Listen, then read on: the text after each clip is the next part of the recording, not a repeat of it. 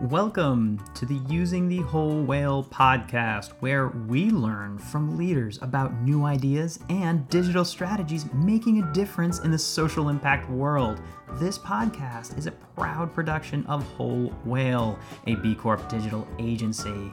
Thank you for joining us. Now, let's go learn something.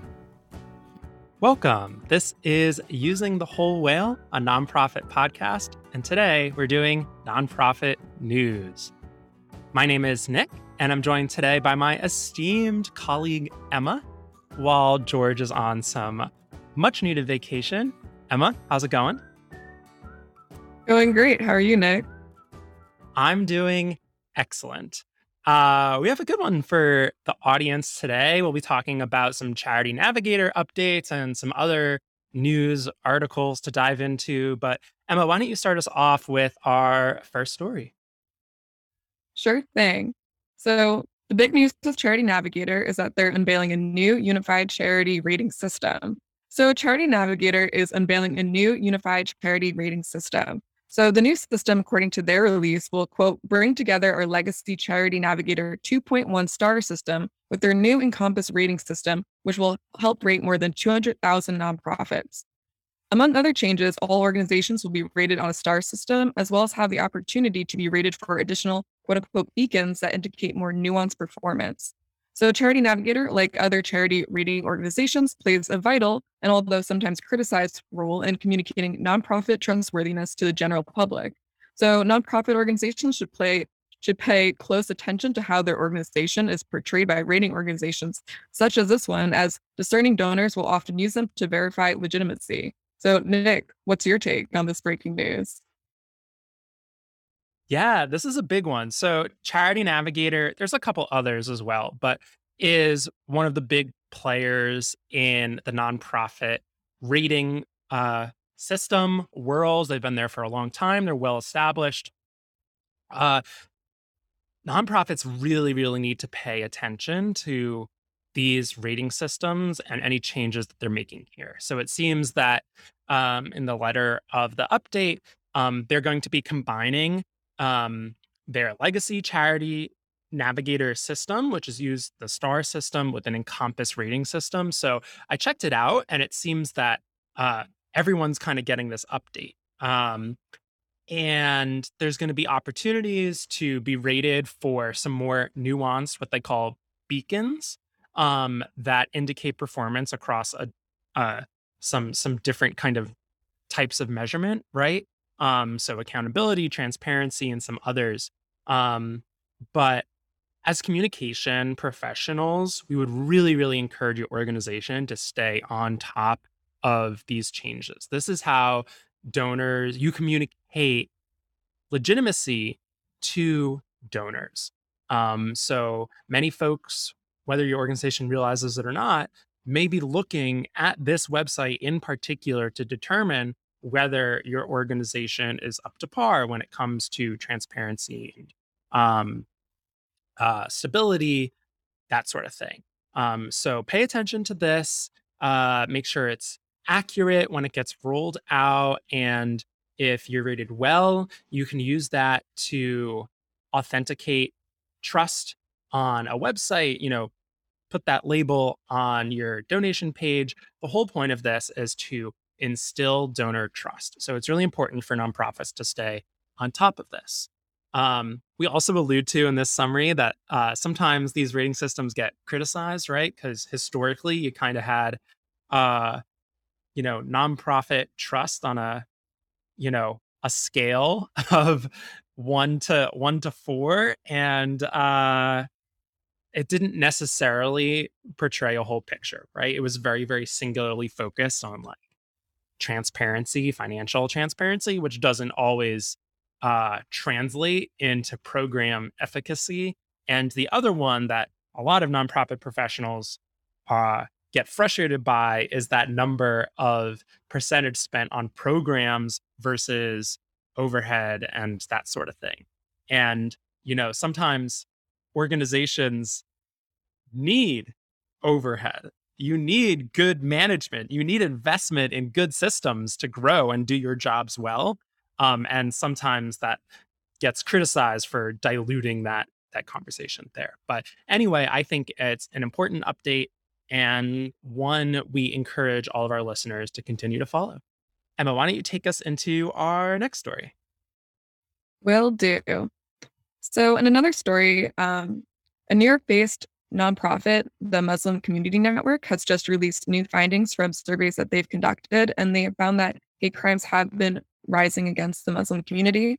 So, in their findings from their surveys of over 200 Muslims, they have found that 76% of those surveyed, so over 3 in 4 people who were surveyed, had witnessed a hate crime. And they've even found that 49% of those surveyed had been a victim themselves, and nearly 44% of young people between the ages of 10 and 18 who were surveyed had said that they experienced a hate crime in 2019. Thanks, Emma. Yeah, wow. Those numbers are staggering. So, this is an organization that was protesting on the steps of the New York City Hall um, to raise awareness and prevent more crimes from happening. But those statistics are harrowing. 76% have witnessed a hate crime. Uh, Half of all respondents say they've been victims, and 44%, that's nearly half of young people, teenagers between 10 and 18, said they experienced a hate crime. That's honestly like devastating and sad. And even in New York City, which Emma, you and I both live in, it prides itself on its inclusivity, and progressivism still has these really deep-seated issues, particularly with vulnerable and minority communities, in this case, the Muslim community. But one of the reasons I think we like to highlight this story is because of the role that nonprofits play here. We've talked on this podcast before about amazing nonprofits documenting and studying and compiling data on Asian hate, um, and the rise in hate crimes within that community or against that community as well. So just shouting out here to nonprofits fulfilling that role of documenting, providing these surveys, and publicizing real issues facing these communities. I think it's really, really important for understanding and addressing quite serious problems. These statistics indicate a quite serious problem. But it's a nonprofit coming up and stepping up to raise awareness there, which is fantastic to see. All right, great. What is our next story? So, our next story touches on inflation and how it's impacting communities across the United States. So, this article is talking about how inflation is hitting Mobile, Alabama, and talking about how nonprofits are trying to meet the needs of their community in face of this inflation. So, as we know, schools can be back in session soon. So, parents have been struggling with inflation, especially as we know, going back to school requires a lot of, lots of things you need to get: pencils, crayons, and backpacks. So, to kind of combat this ongoing issue, there is an annual backpack giveaway on Saturday. So families came back together to kind of come together and bring things such as backpacks and school supplies to give away to people in their community who need these supplies so they can come back to school ready. Thanks, Emma. Yeah, this is, of course, still a story we're following. Throughout the course of this year, as we experience record high inflation, quite frankly. And the quote here is, we're spending 10 to 15% more just on office supplies and the rentals and stuff remote also. So, this organization's giving back to their community, but it is more costly, not only for them, but also probably more costly for the community members. And it's really interesting to think about how nonprofits actually are greatly affected by the school and back to school cycle when it comes to volunteering and food programs, right? There are lots of different aspects of nonprofit community service organizations are impacted by the school year. But Emma, just like you were saying, there's a ton of costs associated with going back to school, buying materials, supplies, backpacks, all of that.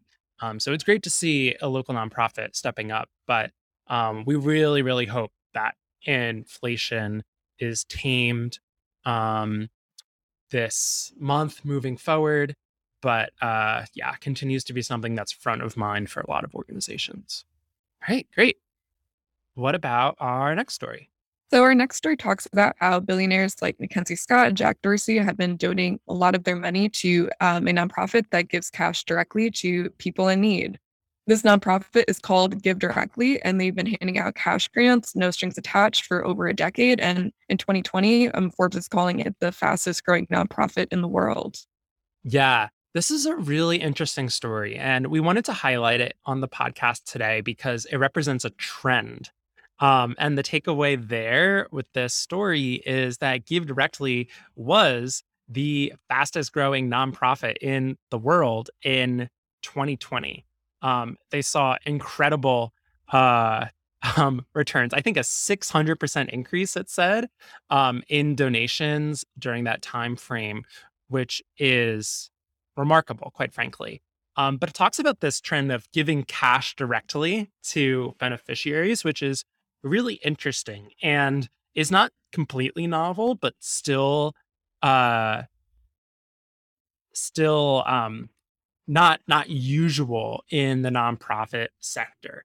And the article talks about how it's interesting and attractive to these major philanthropic donors, the Elon Musks, the Mackenzie Scotts, for donating to, because it's kind of a bang for your buck situation, right? You're sending cash directly to people. And the article actually also talks about the effective altruism movement, which is kind of maximizing bang per your buck when it comes to philanthropy and direct cash transfers. It's really interesting. And I think it's something we need to think about uh, as nonprofit communication professionals, that more and more people are going to be hearing about organizations like Give Directly. They're going to be thinking about the efficacy and efficiency of a single dollar or $10. How far can we push this money to do good? And that's where Give Directly has greatly benefited from that kind of mode of thinking when it comes to philanthropy.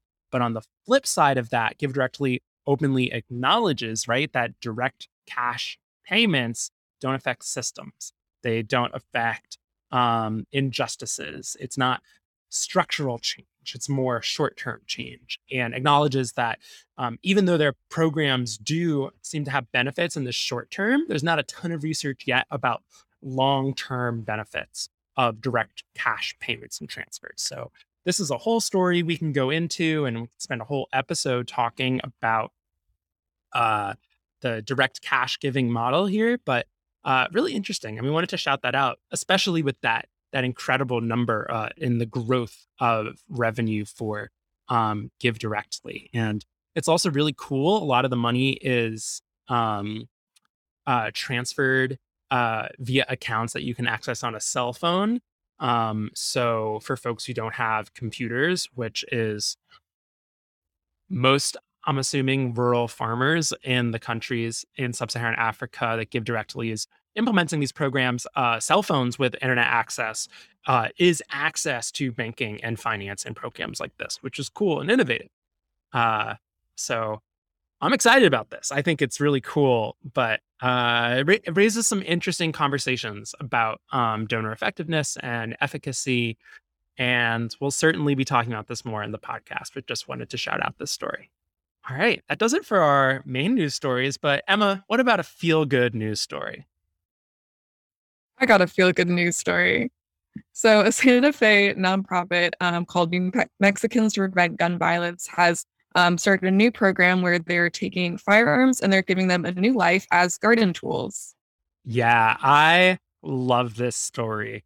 We at Whole Whale are all about repurposing something for good. How can we take some tool or piece of tech or whatever and turn it into good? And here, these nonprofits are turning guns into gardening tools. And one, I think that's just an amazing and cool and powerful public awareness statement. The nonprofit, it looks like they've teamed up with the police departments to do some gun buyback programs and then literally reconstruct these guns into gardening tools. That's a really powerful statement from a gun violence prevention messaging standpoint. But not only that, it has a utility, which will hopefully continue into the future. And we just love to see upcycling, recycling, especially when it has such a poignant social impact message as well. So this is a cool thing to see. And wouldn't it be great if all the guns in America were garden tools? I don't know. I'll start that petition. Bring this to New York, right? All right, great. That does it for us on the podcast. Thank you so much, Emma, for joining us today. And we hope all of our listeners have a great rest of their week. We'll see you next week.